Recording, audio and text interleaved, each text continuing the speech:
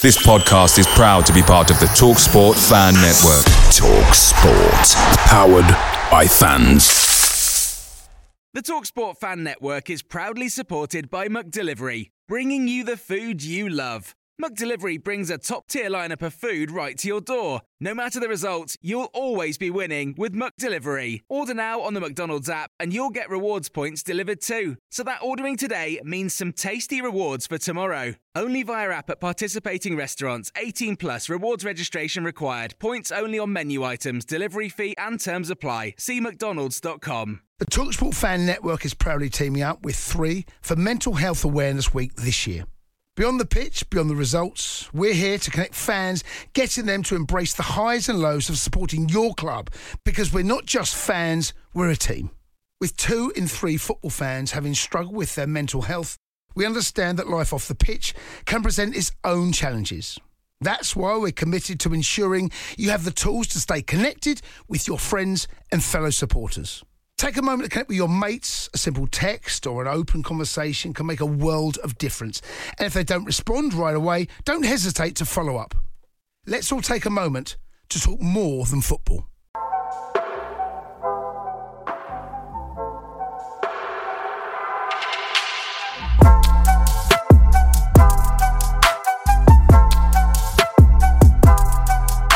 Hello and welcome to SEAGULLS Social Season 3, Episode 24. I am Maz and I'm joined by the lovely duo that is Ben and Ryan Adson. How are we doing, chaps? Very good. I want everyone that's watching on video to be able to see my hands are here at all times, so I'm not touching my laptop. As I have a very temperamental adapter that I'm currently using. And every time I touch it, it seems to just disconnect and the whole podcast has to stop. So, unlike Matoma, everything Ryan touches turns to shit. Very good. Pretty much. Good, with this adapter, that is absolutely true.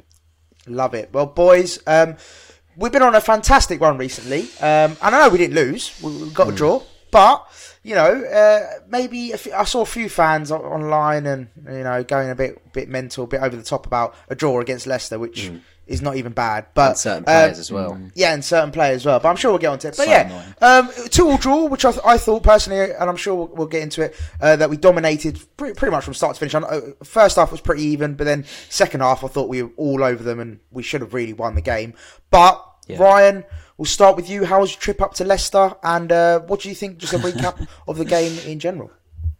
My trip up to Leicester wasn't up to Leicester, luckily, so it was down to Leicester. But it was good. Of course. It was, the very lucky cheat code that is. But yes, no, it was decent trip, actually, to be fair. But no, the game itself, where we were sat, was very lucky, because last season I was a bit too far away. I don't like being right at the back, but I don't like being right at the front. So luckily today I picked it quite nicely of being sort of bang in the middle. But no, it was good. It was a good day out. But then I guess, I don't know, you're always disappointed because you don't win the game nowadays. Because I think I said it to my dad. I said, look, that we've set the standard so high that we're just used to dominating football and winning games, and now that we're not winning a game, it's almost like you can see where this almost fake meltdowns come from on Twitter. It's mad, really. The standard's so high, you know. But I can't be too disappointed because we were losing the game 2-1 up until sort of pretty much the last minute. So look, we've got to take the positives and move on, haven't we, Graham? But no, it's definitely a lot of positives to take. Yeah, and Ben, you also had a trip, of course. Yeah, we actually drove. I think the 3 people I went with, I think they were doing dry Jan. So I only had I hope so, mate. Probably wouldn't have made it there otherwise. Baited them all out, mate. Glad to hear. Yeah, we only had 1 pint, which was, you know, it's a good away day. It's actually nice to come back feeling fresh. But no, it was good fun. As I think for the first time in ages, I was actually like right next to the home end. I'm normally somehow placed within the middle of the away fans, but we were literally like an arm's reach to the away fans. So that was quite fun. It was like being young again, just giving it to them and then giving it to us. And obviously we got the last laugh, which was perfect because they were proper giving it to us, obviously, when they got their second goal. I like what Ryan said. Oh, it drives me insane.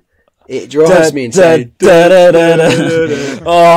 just like, fucking hell, man. It's horrendous. Imagine if you're losing like 7-1 to Leicester and every single time. mean, if you were still in the stadium at 7-1, I applaud you. Yeah, you gotta be. It's good. Gotta be. It's a bit like Bayern Munich. They have that goal song, and like whenever they batter someone, it's horrible. It goes.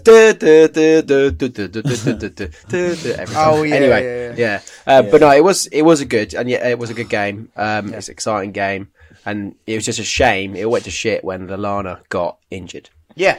Yeah, 100%. Well, let's talk about the first goal first, of course. Now, what an absolute finish, and of course, what a player Mitoma is. I think every week now we're just talking about how good Mitoma is, and running out of superlatives. Exactly, great word. And yeah, it's just a testament, I think, to the player. He just gets better every week.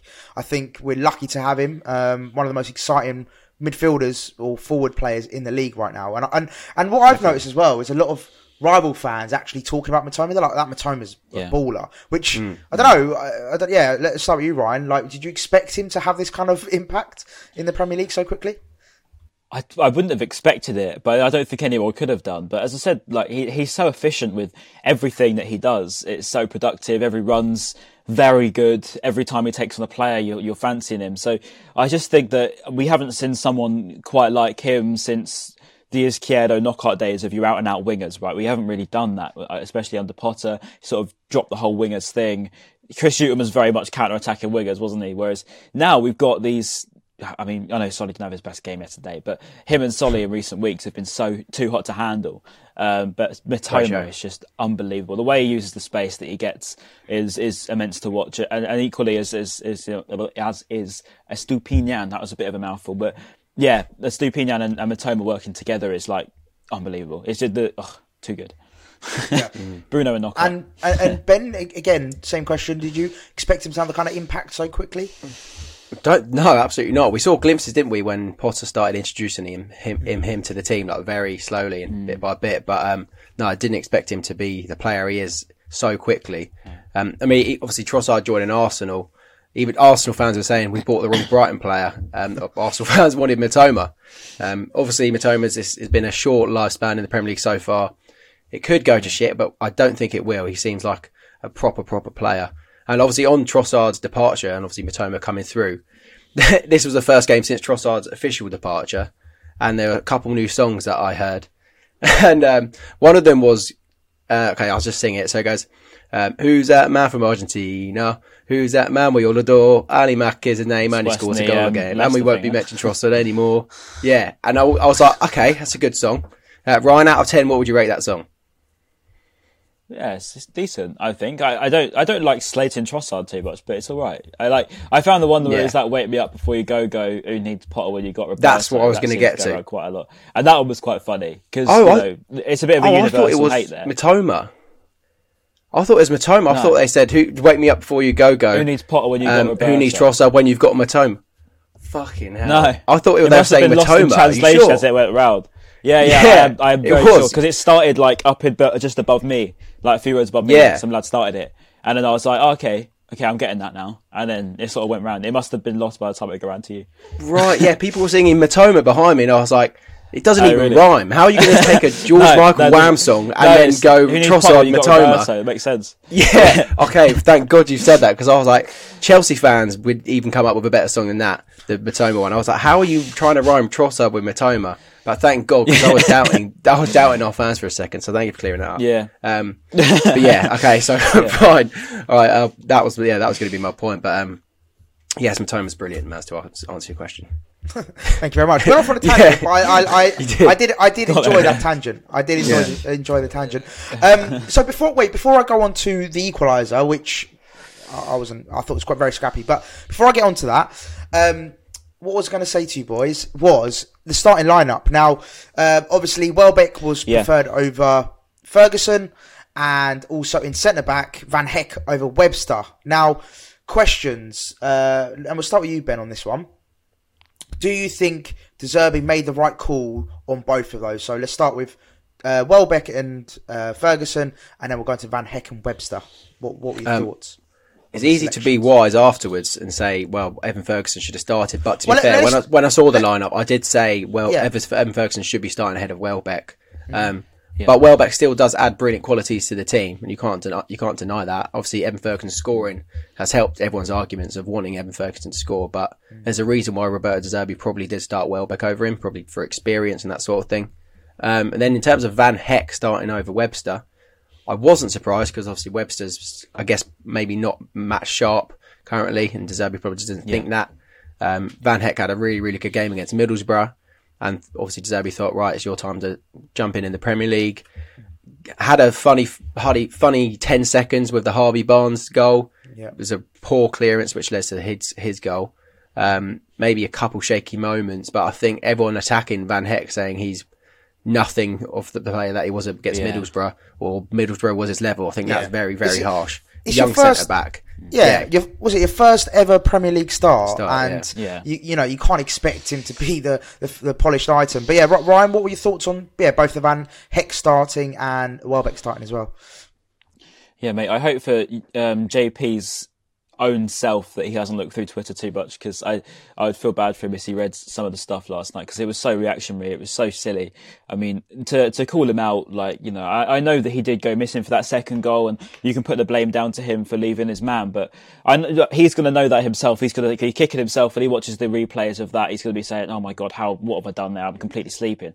Fine, right? It's a mistake, and you expect it. He's his first game ever, as you say, and you can't be too critical on him. And as I thought before the game, I was quite happy with it. As you say, Webb's been out for such a long time that it wasn't a surprise to see him not match fit enough to be able to start, especially at Leicester. It's a bit of a curse one for us, isn't it? The King Power. We never seem to win there anyway. So, you know, it's not like something I can really hold against him for not winning against Leicester and costing us a goal, because look, it's just a tough one. But I think with Ferguson, yes, managing his minutes, he's 18 years old and all that, but you know, I get the reasoning behind it, but it's so clear to see that he's just levels as a forward. I mean, as he comes on, the way he took that header was you know, he has Welbeck's qualities and more, doesn't he? Because he has, like you said, definitely. He links up well like Welbeck does, and he's a target man like Welbeck can be, but he's got that extra bit of pace, and he just seems to know. And he knows where the goal is.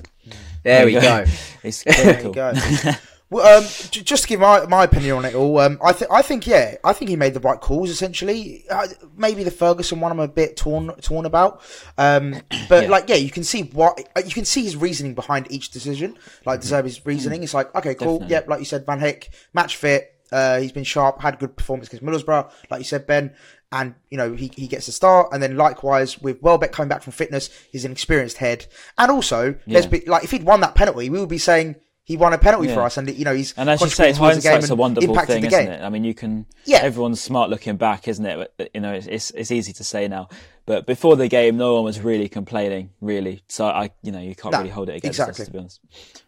No. If you're going to blame a Dutch defender in that game, I'd have to say the only person you could point a finger at for a poor performance was surprisingly Veltman, of all people, the guy that brings in a 7 out of 10 game every single match.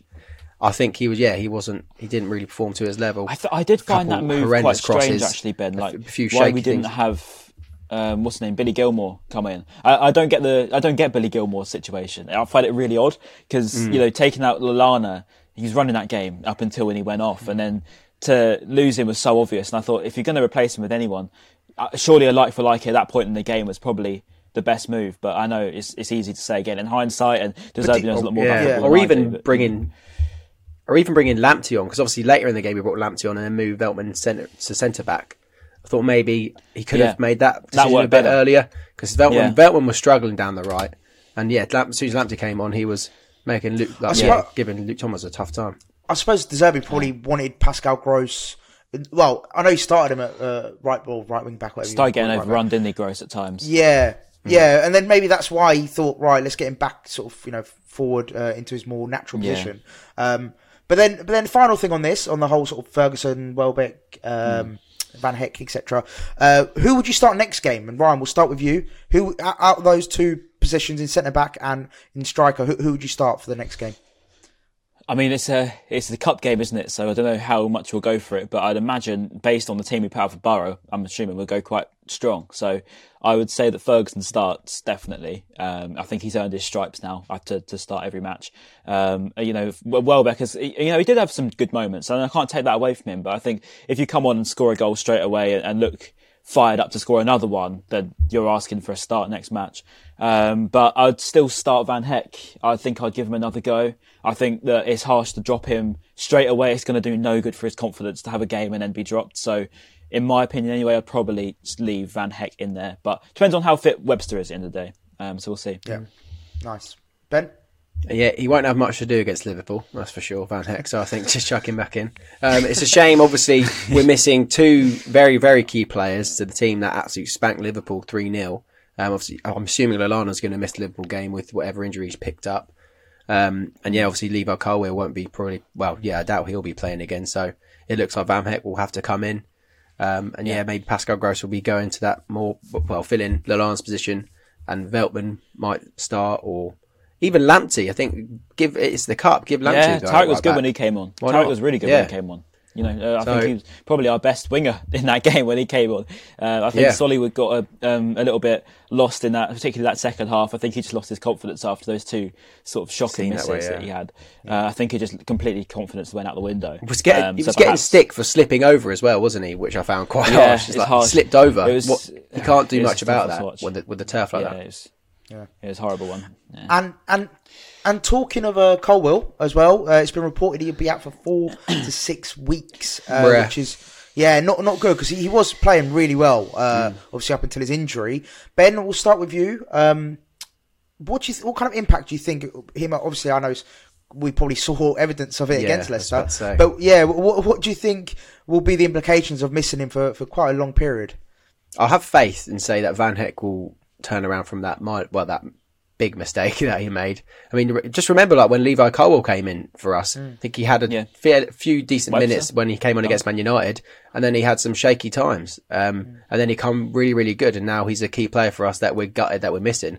So I have faith that another centre-back that we have in Van Heck should find his feet in the team. He's next to one of the best centre-backs in the league, Lewis Dunk, so hopefully he will make amends of that one error that cost him. Nice. So I think it'll be all right. Ryan, do you agree with that sentiment?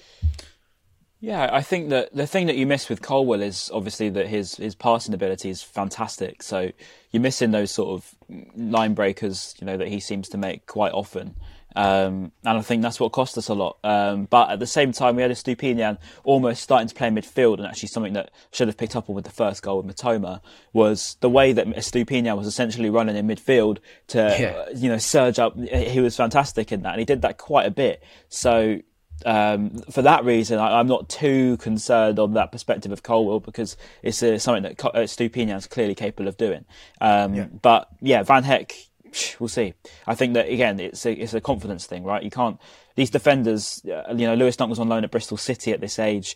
Colwill obviously came in and struggled a little bit his first couple of games. Adam Webster, when we first signed him, was very shaky, made a lot of mistakes. So, it's easy to say as a progressive centre-back, mistakes are going to happen. That's just part of what football is. But yeah, I'd still play him.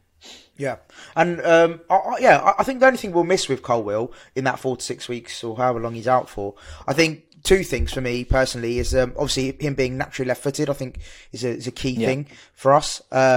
And second of all, just his athleticism. He's a bit more athletic and mobile than, let's say, the Webster, Dunk, Annie and Van Heck. So I think that's the only two sort of big attributes we're going to miss with Colwill.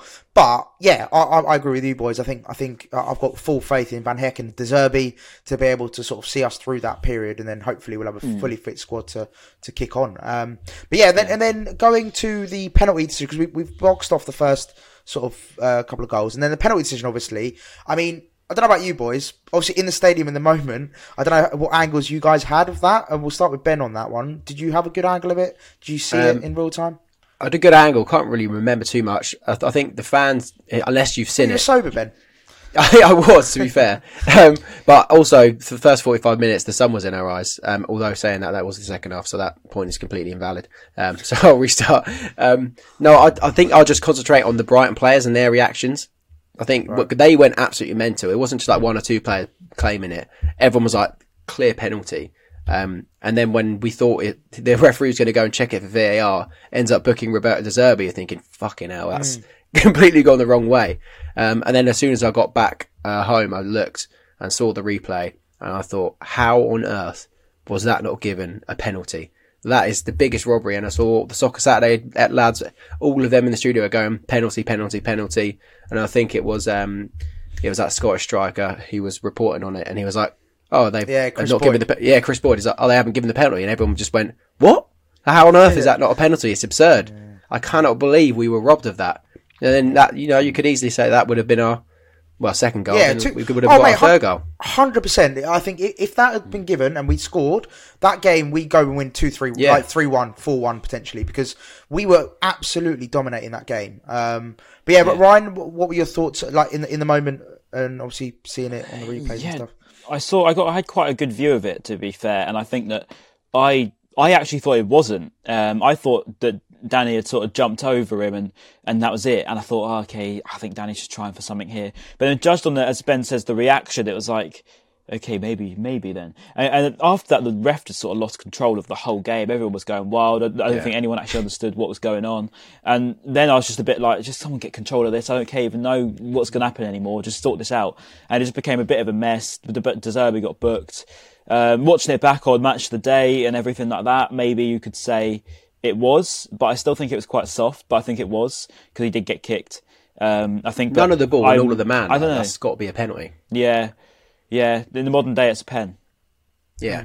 And talking of a mess, Ryan, with the referee situation, obviously VAR as always in the limelight. There's recently, I don't know if you boys saw it. They are now going to be introducing in I believe it's one of the competitions. FIFA Club World Cup. FIFA World Club, that's it. They're going to be introducing, communication with the fans and the referees. So the referee's going to be mic'd up, and we're going to know what's being said during VAR. Now, I thought that was really interesting when I heard about it, because I was like, okay, great, because that's what we've all been screaming out for, is the communication for when they go to VAR. It's like, right, what's being said? Why has that decision been given in that instance, etc., etc. So, hopefully that goes really well. They trial it goes really well. And hopefully it comes to the Premier League, because I think, to go to your point, Ryan, about it being, chaos, talking to Nunes in a week's time, it's going to be, it's just chaos, and no one knows what's going on. And there's no communication between the referees, VAR, and the fans, especially in the stadium. I think that's the key thing. In the stadium, you're always looking at the screen, or you don't know what's going on, and you're like, why? But obviously people at home have got the lucky to see replays, and they get a bit more of context. But everyone in the stadium's like, what the hell's going on? Like, but being able to hear it will be so good. Like, the referee will be held accountable so much more, because you'll be able to hear the conversation of. So let's say if the referee did have to go and look at the screen, you'd always hear the referee say why he doesn't think it is. And obviously we'll still disagree with it because it was a penalty, but it'd be great to actually hear his opinion as to why. But they don't come out and people have even always said, like, referees should do post-match interviews and get interviewed on some of the decisions they've made, or good decisions or bad decisions, and they should be able to speak about it like a player or a manager would. But they don't. They make a poor decision, and then they just get to referee the next game next week without anything bad. And it's just no clarity over it either. I don't even understand half the stuff that they give, and I know that they come out and clarify everything, but there's just too many rule changes and mistakes along the way to make me understand anything now. So a bit more clarity is needed. But to be honest with you, I'm not convinced that the talking to the thing's even going to work, because I know what it's like, and it's just going to become a bit of a mess. Because whenever something tries to get implemented to the Premier League, it seems to be the worst version of the concept that they can think of. You'll hear De Zerbi going mental. I can't wait to see that. Just know the whole because do you know what they'll have to do? They'll have to do on a delay, like a 5 second delay, because obviously what they'll have to do is bleep the swear words if there is any. Added time to unless they've got that's a very good point. We were talking about it on the way home as well. Yeah, so just going forward, before we wrap up the game and go on to a few other things that we want to discuss. Of course, we've discussed the Van Heck lack of concentration, which we've gone through. But then finally, the final goal. And Brian, you've mentioned him a few times now, but Estepinian, and I've got a question that I want to ask you both on Estepinian. Yeah, he's been incredible the last couple of months now, 3 months. Well, actually, basically since he signed, I think he's been brilliant throughout. I know, Ryan, about a month ago, you had a few doubts, which I think a few other fans did as well. It wasn't just you on your own. That first game, he was a bit like... Yeah, he was a bit trying too much, I think. You could tell he was quality, I said at the time. But I think he was just almost he was almost like, I'm a Champions League player and I'm going to try and do so many tricks, and it sometimes is a little bit too much. But he seems to have just narrowed that out of his game, and it's just complete professionalism now. 100%. And I think just from like that point and to now, he's just come on leaps and bounds, got better every game. It's like, who thought when we sold Cucurella that we were going to have a ready-made replacement to come in and just, essentially have an upgrade. So my question, and we'll start with you, Ben, is he one of the leading, and I know we sort of always do this, compare them to like other players in the league, but do you think he's one of the best left back or left wing backs in the Premier League right now? And like, how far do you think his ceiling is? Like, how better can he get? Or is this sort of the level you expect? I think he can get better. I do think he can get better. Where he ranks in the league, I'm trying to think of some fullbacks, left backs that will be better than him at the moment. It's quite tough. I mean, if you look at the classic clubs of the Man Uniteds and Cities and all that lot, some of their fullbacks aren't really in the best of form at the moment. You could argue Zinchenko's been very, very good when he's played for Arsenal. But he's definitely, I think he'd definitely be up there. Maybe top 4 left backs, if that's not mental to say, in the Premier League at the moment. I think his ceiling is potentially playing for a club that does play in the top 4 or top 6. He'll probably be, maybe in a season or two, he'll be on that list. Yeah. Oh, like us. Yeah, please. He'll be in the Fabrizio Romano tweet saying Chelsea put in an £80 million bid for him probably in a couple of seasons. I think that is maybe his ceiling. But he's a terrific player and one of the best left backs of the league at the moment. Terrific little player. Terrific. And Ryan, would you agree with Ben's comments? Yeah, I think top 3, to be honest. Again, I don't know if it's just the way that we seem to have our systems always seem to complement our players the best, and they play out of their skin for us. But you look around at the moment. Haaland's got a hat trick, by the way, just come up. Mad as always. Get in. But sorry, sidetrack. But the way I look at it is Cucurella. Look, we got rid of him, and he was our player of the year last year, right? And we thought that there was no way we could get better than him. But then he didn't really get picked for that Spanish squad, and we were always a bit like, how come? And that noise is back again. I just had that then. It's gone now. Yeah, it's gone now. Thought I'd just stop that in case it was bad for the viewers, but I'll continue. But yeah, the way I look at it is we had Marc Cucurella at the time, and we were like, we can't get much better than him. And to get 60 odd million, we were thinking, it could have even been 70 at that time. But now we look at it, and Estupiñán, the way he plays isn't just as a left back. He can, as I say, he comes in midfield. He plays passes that are borderline impossible at times. He tries to break the lines, but does it regularly. And the passes through, especially to players like Matoma and like Evan Ferguson, who like to run in behind, it does work very, very well. And he has a good link up with Moises Caicedo too. Yeah. Oh, Ben, you're on mute, mate. Ben, you're on mute, mate. So what? That's classic. What an assist for Evan Ferguson's goal though, as well. Brilliant cross. Yeah. Yes. Incredible. And a great header from Ferguson as well. Yeah. Where do you rank him? Yeah, though, can't big him up enough. I think I've listened to Ryan. Yeah, I could probably say even. Yeah, but instead of saying top 4, I'd probably say top 3. I'm really struggling to think of a left back that's better than him at the moment. Well, that's the thing. It's like you look, like you said, Ben. If you look at the top clubs, I'm struggling to think like an Andy Robertson at Liverpool, out of form. Cancelo out of form. Cancelo. Well, I don't think he's out of form, to be fair, but he's just not playing him for some. He's not as good as him. When he has played, he has been pretty poor. Yeah. Would you say Ryan? Yeah, and you've got Man United's Luke Shaw. He's better than Luke Shaw. Oh yeah. Who else you got? Can't even think now. What other I think Luke Shaw's Chelsea, probably up there at the moment. The one that's standing out to me, and he's not a left back, but if we're talking about full backs, I think Rico Lewis at Man City obviously is playing very well at the moment, but he's super young. Yeah. He's still up and coming. He's not proven. But if you talk about full backs in general, but no, I'd put him. Like I said, I'm struggling to think of any other left back, so I'd put him top 3, top 5 easy. I don't think there's any better ones out there at the moment, unless we're just going mind blank. And I'm sure if do you know what, if whoever's listening and watching in the comments, let us know if there is anyone better at left back in the Premier League at the moment, or where you think Estupiñán ranks. But there you go. Right, and then so just to sort of summarise on the game, then 2-2. I thought personally we absolutely dominated the game. I feel like we should have got 3 points, but Leicester, hit us. They took their chances, to be fair. They were quite clinical when they got a chance. And I suppose we just, obviously we had 2 mistakes, really, wasn't it, from us? Yeah, 2 mistakes. Yeah, first one was scrappy, and obviously we know what happened with the Van Heck situation on the second goal. And they just took their chances, and we were just, we were unlucky, I suppose. It was one of those games where we could easily won, but yeah, just one of those. But to days, see a worldie like that from Matoma, that was special. That was Yeah. I think everyone was celebrating before it went in the top corner. Didn't they? Everyone just went it's like ballistic. that extra thing that you didn't know he could do, if you know what I mean. Like we know he's a great dribbler. We know he's a great runner. Yeah. We know he's great on the ball. We know he can cross. We know he can do pretty much everything. Can he shoot from outside the box? Yeah, he can. He can head the ball. You know what I mean? So I don't know. Yeah. Can he head the ball? Wolves away, he can. No, it's a Gary Neville thing about Mason Greenwood. No, I know. I've said it before. All right. He definitely can't head the ball, Matoma. Yeah. And then, so going on to the transfers obviously is still, 8 days left, 9 days left of the transfer window? Yep.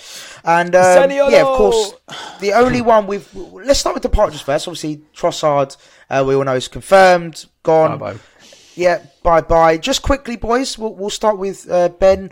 Yeah, do you think it's a good move for us? Good move for Arsenal. And do you think we made the right decision in selling him, and also the £27 million fee as well, which I thought was fantastic. 27 mil in the bank. Tony Bloom's having a wank. It was a great deal for both parties, really, because they needed a player like that, someone that can come off the bench. He will be a bench player. I'll be surprised if he isn't, because of the way all of their front three are playing at the moment. Well, the team's being in 10 minutes, won't they? We'll have a look at that. If we're still on in 10 minutes' time, we'll see if Trossard starts. They will have known. They will have known the result by now. By the time they're watching this, to be fair, he might have scored. Who knows? Imagine that.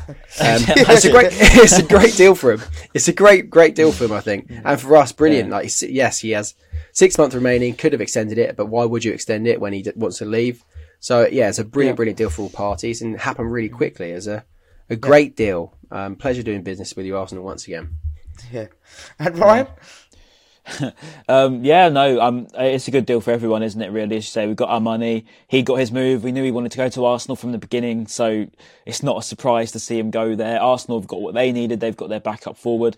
I just think that we've all just sort of come away with a smile on our faces, I'd say. I think that, it's frustrating the way that Trossard left, and don't get me wrong, I would have liked it to end in a better circumstance, but at the same time, things happen. It's football, innit? It's modern football these days. We should expect agents to get carried away and force moves for players nowadays. So, look, as I say, he got his upgrade. He got what he wanted. He's at a big club. He has the potential to win a Premier League, and I'm happy for him. And I hope he does do well there. I haven't got any sour feelings towards him. As I say, I know it ended poorly, but we move on with it. And I'm not too upset, unless he obviously comes out and slates us. But it's all good. On the way he left, a little birdie told me in the know. Come on, let's hashtag it. So someone told me that when he left training early, it's because he said he had like a issue with his knee or something like that. So then he left training early to go into the doctor's bit or whatever, had a scan, and they said there's no issues. So when De Zerbi found out, and he was obviously saying, no, there is an issue, and all the doctors were saying there's no issue. So that's when he left early, without being told he could leave. I thought it was his calf, De Zerbi. I think it was a calf thing, but it wasn't actually an issue when they had a scan or whatever. Yeah. And obviously that led to the. Oh my god, that was a horrendous beat. Maz, what's happening to your? Maz's mic has messed up like 4 times. I don't even know what's going on. That's right, I've moved it. And then so then obviously Lallana had the bust up with him as well. We learnt that Lallana was the player that he had the bust up with, which is interesting, and it shows how much of a leader Lallana is for our club. Love Adam. And it's great to see. And obviously the impact when he left against Leicester, you can see how much of a leader he is, and how much we're well without him. I think with Trossard for me was the way he left was not good. Like, leaving the country, your agent coming out and speaking badly about the club. Like, it did end on a very sad note, and I don't condone that behaviour, because then also it sets a bad precedent to other players. It's like, well, if he's done that to force a move, I'm going to do the same, and like just people around you and all that kind of stuff. But on the playing side and as a player, and I think he did have a genuine love for the club. Like, I don't think he left, like Ryan says, left. He was a stroppy guy, but any bad feelings. I think that's just him. I don't know. I think it's just him. Yeah, I always said I don't know how to read Trossard. He's just a bit of a grumpy guy, but I don't know. No, exactly. And I feel like with him, it was a real shame how he conducted himself, or him and his agent conducted themselves when they were leaving.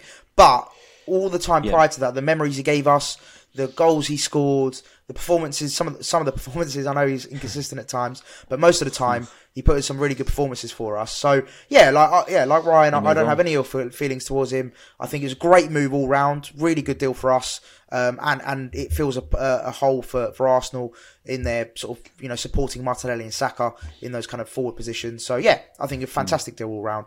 But going on to incomings, we have signed the Swedish. Is he a midfielder, forward player? We've agreed a deal midfielder. I think we will sign him. Yeah, Ayari. Yassin Ayari. So yeah, I believe he's coming in for a medical this week, I believe. That's all right. The reports are true. So yeah, a midfielder. I'll be honest, I don't know much about him. I just know that I've read a few things about him, and apparently he's made his international full senior international appearance already, which is, I mean, for any 19-year-old to make their appearance so young, I think did it at 18. Full, I think impressive, full squad level. Yeah, so I mean, it shows that he's a very good player. I think he's very highly rated in the Allsvenskan league. So yeah, I'm excited about him. Boys, do you know much more? I know Ben's probably done his FIFA scouting. I haven't. I need to have a look at my Football Manager stats and see what he's saying. But I thought it was quite funny. Some of the Arsenal fans were saying, they were like, "How have Brighton already signed Trossard's replacement?" I just thought that was quite funny with everything that's going on. We're getting memed hard. But that guy's jokes are loving us at the moment. Yeah, I know, it's class. Yeah. But I don't know too much about him, to be fair. He looks cool, so he must be good. Ryan, you're probably he's got a cool name, so he must be all right.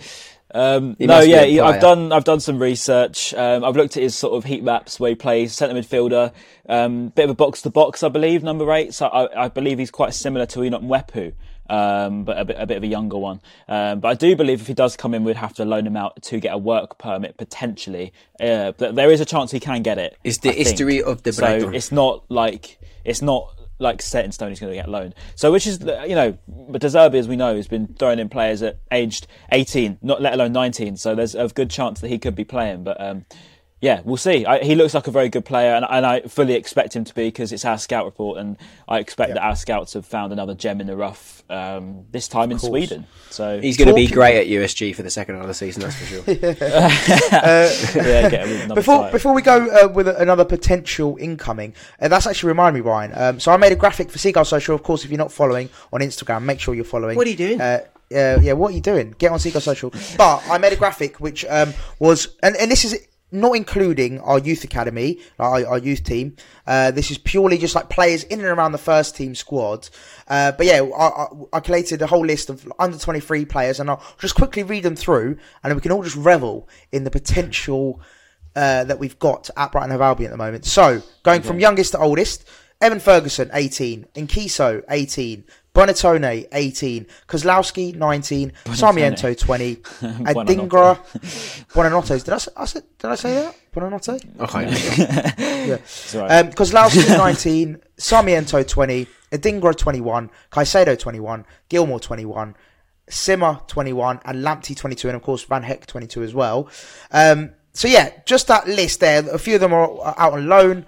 Of course, a lot of them are at the squad, in the squad at the moment. So I just wanted to highlight how exciting it is to be a Brighton fan right now, because just coming through is a lot of players. I suppose the big question is, how do you fit them all in? But that's why we've got a second team in Belgium. That's how we fit them in. We're like the new Chelsea, aren't we? Where they just send everyone out to the Netherlands. We just do it in Belgium now. So it's kind of like that. Well, who did they used to say everyone that? Vitesse Arnhem. Vitesse Arnhem. I think they still do it now, to be fair. Yeah. Mason Mount was at Vitesse, which was just there we go.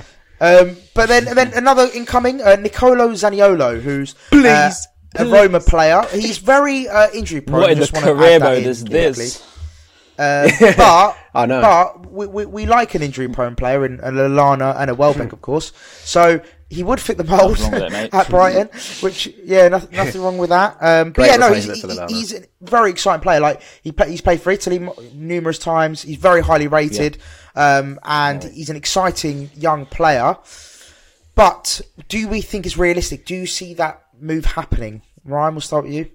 I don't, if I'm honest. I believe that Spurs and PSG also want him. They want 35 million at least. So, for us to spend 35 million, I'd be extremely shocked. But at the same time, you never know. We do have the money, so it's not like the money's actually a problem for us, which is funny to say nowadays. But at the same time, I doubt we'll try and break our wage structure for him. And also, as you mentioned, he is injury prone. But the way I look at that is, as you say, we've signed Lallana, we've signed Welbeck, and we've got some really good minutes out of them, and they've become important players for us. So I wouldn't be against him at all. And it's definitely a position we need. We saw when Lallana went off as to how much we need him. And Zaniolo is exactly that, and probably a lot more too. As you say, keeping him fit. He's had 2 ACL injuries in the last sort of 3 or 4 years. So we've just got to hope that doesn't hold him back too much. But he does. I think if it wasn't for the injuries, he would be like a 60-70 million pound player at least. So I think it's definitely a talent worth gambling on. Yeah, I remember signing him all the time on Football Manager, doing a Ben. He's a wonder kid on every Football Manager. And then he got his injuries. Those ACLs just absolutely done him for 6, I think. But yeah, hopefully, like just lose talent, player. No, exactly. But I mean, yeah, you've got to think about the impact. So 2 ACL injuries, like they are very big injuries. They're not just, like a hamstring pull. So yeah, you just wonder the impact it has on him. But if he's still, got interest from PSG and Spurs, for example, then he's clearly still a very top player. It sounds mad, but he's had 2 ACL injuries. He's had a couple of muscle strains and stuff, but it's not like he's had like a regular ongoing hamstring or something problem, which seemed to almost be worse in the long run for players. Sometimes you can have an ACL injury. I mean, I look at Van Dijk, he come back. I know that Liverpool are well off form at the moment, but he is a good example of players who can come back from him. So I don't think that it's a be all and end all for him, and he's still very young. So I think it's definitely, there's so much to gamble on. I would say it's certainly worth the money, because if he does come and doesn't get injured again, we could be quadrupling our price tag for him in a year or two's time. Yeah. He's so versatile as well. Like, he can play anywhere with front three. I think he can play like behind the striker as well. If we ever wanted to play him there, and he's like 6'3", 6'4". He's not like a small technical player. Like, he's a very, very tall player, which is crazy for the technical ability he does. Yeah, a bit like Havertz. Yeah, it's a good comparison. He scored in the final when they won the Conference League, I believe. Read that right. But yeah, then he was going to join Spurs in the summer on like a loan deal option to buy thing. And then I think he dislocated his shoulder before the move, and then obviously Spurs didn't want him. Like, how unlucky is that? Which my friend put it perfectly. Like, he's an injury-prone player, but that's a very freak injury to happen. If you're having all these ACL things, and all of a sudden you dislocate your shoulder, like, it's a very, very big shame. He's made of glass, I think, literally. Yeah, we love players made of glass. But he Speaking obviously of made of glass. Oh, sorry. Go on. I was just going to. One more point. Maybe 35 million. With the money we have, we can probably afford it, but. Like you said, Ryan, the wages would be crazy, because I doubt he would accept 90k. I think he would be looking for a lot more than that. That's my big thing is with like Lallana. He obviously he's on a big contract. Like, he makes a lot, and that'd be my worry. That's my worry. If we sign another like injury prone player who's on a lot of money, it's like, how do we justify paying this guy so much and signing for a big fee as well if he's just going to be on the on the injury table all the time? So it's an interesting one. Although, speaking of Wall of Glass, not Liam Gallagher. Speaking of made of glass, I saw Buonanotte got injured for Argentina under 21s. He got stretchered off. I saw the actual incident. He sort of went up for a header and sort of collided with the guy with his legs, and then so fell back on his back. So it could be a precaution thing, unless he has done a Neymar there in the World Cup or something. But it looks like it could be precaution. I don't know if there's any more updates. I saw it late last night. He's back with the squad now, isn't he? So they said that he got the all clear. Yeah, he got the all clear. He's back with the squad. Oh, thank God for that. Yeah, okay, nice one. I didn't see that. Okay, cool. Yeah. That was terrifying. I was like, really? That's so unlucky. We just signed him. Yeah. And sorry, completely off topic as well, but kind of reminded me of that. And talking about the Zaniolo reminded me of Jakub Moder.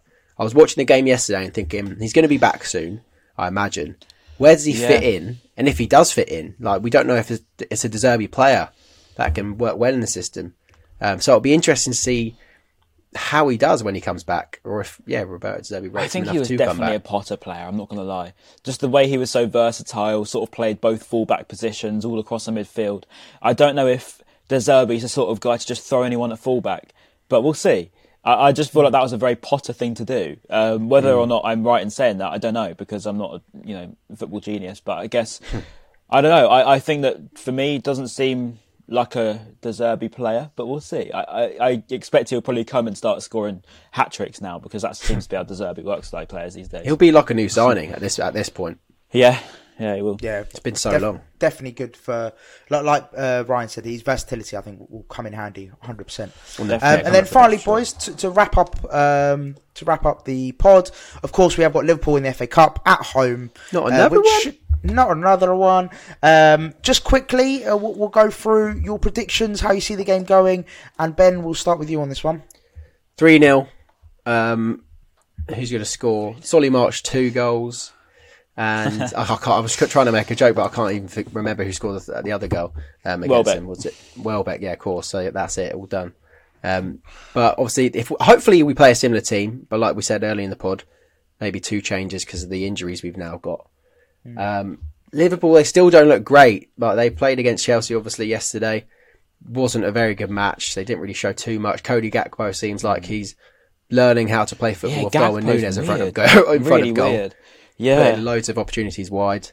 So they're still struggling in front of goal, but they do have the chaotic Núñez, who might be the difference for them this time coming to the Amex, because obviously they didn't have him when we beat them 3-0. So I don't expect too much change. I still am quite confident. And when we were talking about who you'd get between Wolves and Liverpool, we actually said that we probably prefer to get Liverpool at this point rather than Wolves, mainly because of how we played against them a couple of weeks ago, but also because they're probably a team that's more out of form than Wolves.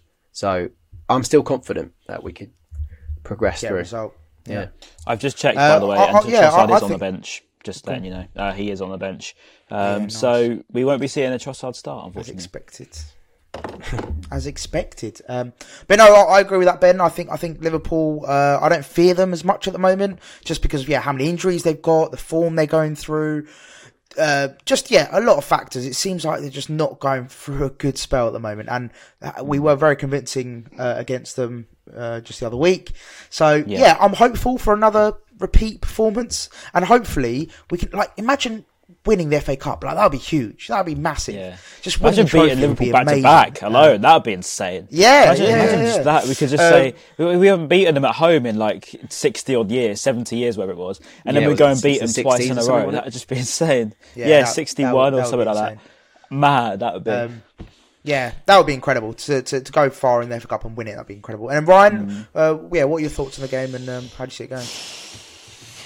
I don't know, because it seems like a lazy opinion to say it'll be a different game, because I feel like that's just everyone saying it. The only thing I do worry about is obviously Lallana will be out. McAllister's got 5 yellows, hasn't he? Which means he's going to be out of the league. I don't believe he'll be out of the FA Cup. That doesn't count, does it? I think you're right. I think you're right.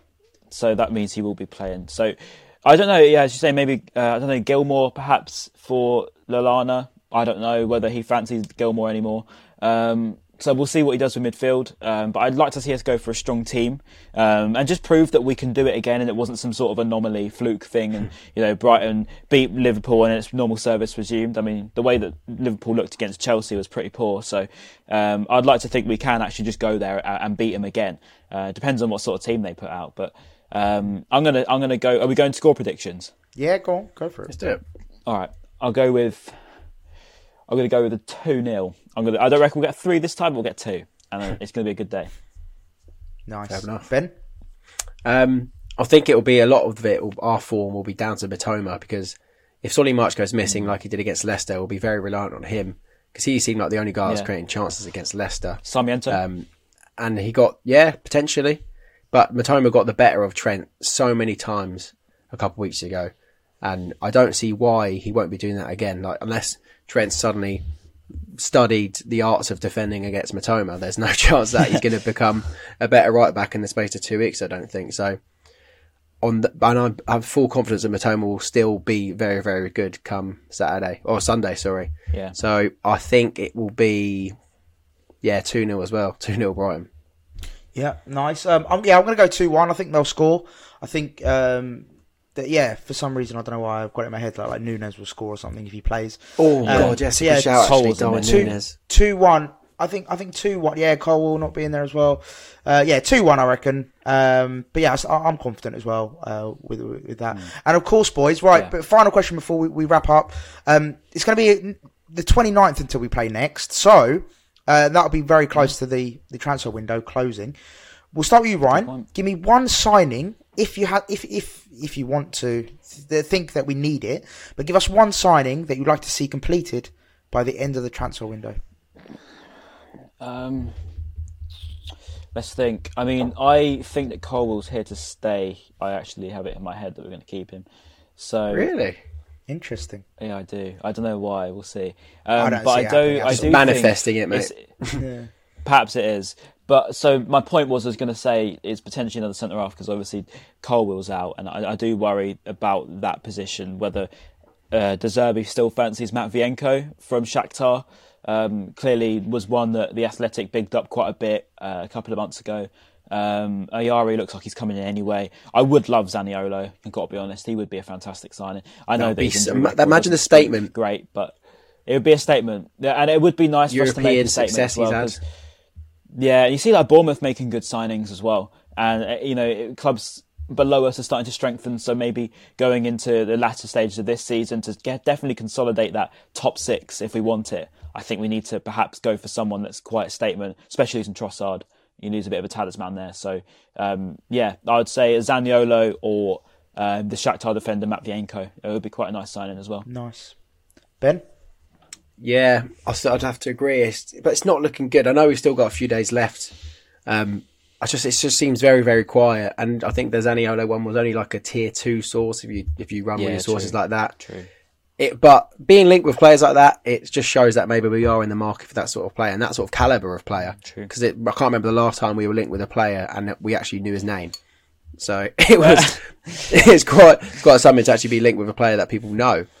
I just think we do need to make one big statement signing.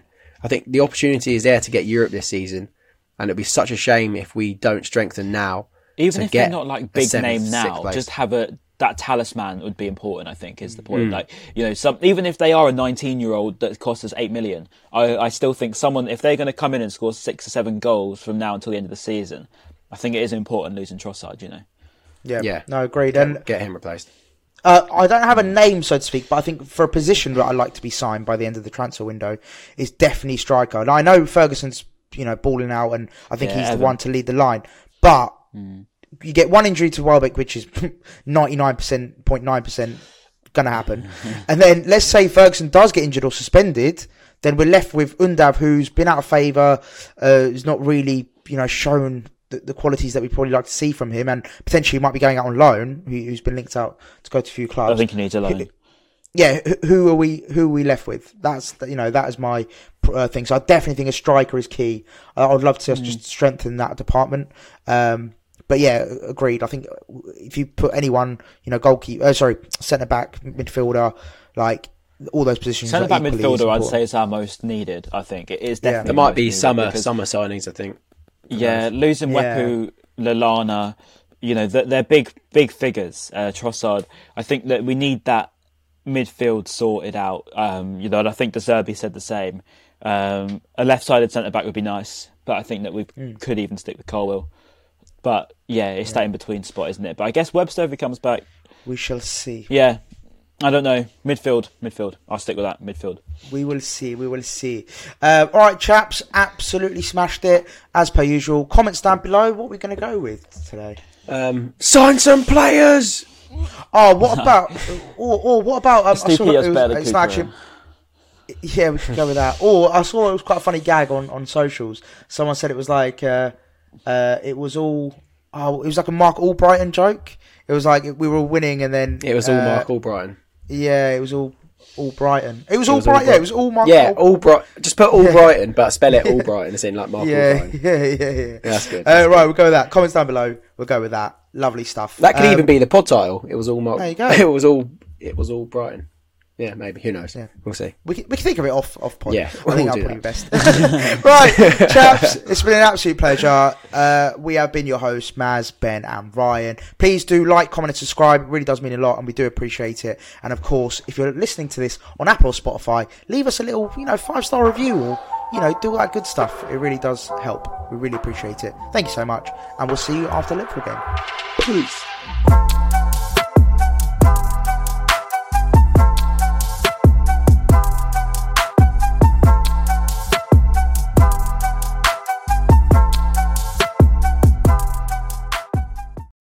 TalkSport Fan Network is proudly teaming up with Free for Mental Health Awareness Week this year. We understand that the journey as a supporter isn't always smooth sailing, but rest assured you're not alone. There's a vast network of fellow fans who share your passion and may be experiencing similar challenges. Honesty is key in any relationship. If your friend asks you how you are feeling, tell them honestly. If you're going through a difficult time, let them know. Opening up about how you are feeling can really make a difference. After all, they are your mates for a reason. Let's all take a moment to talk more than football. Away days are great, but there's nothing quite like playing at home. The same goes for McDonald's. Maximise your home ground advantage with McDelivery. Order now on the McDonald's app. At participating restaurants, 18 plus, serving times, delivery fee and terms apply. See mcdonalds.com. This podcast is proud to be part of the TalkSport Fan Network. TalkSport. Powered by fans.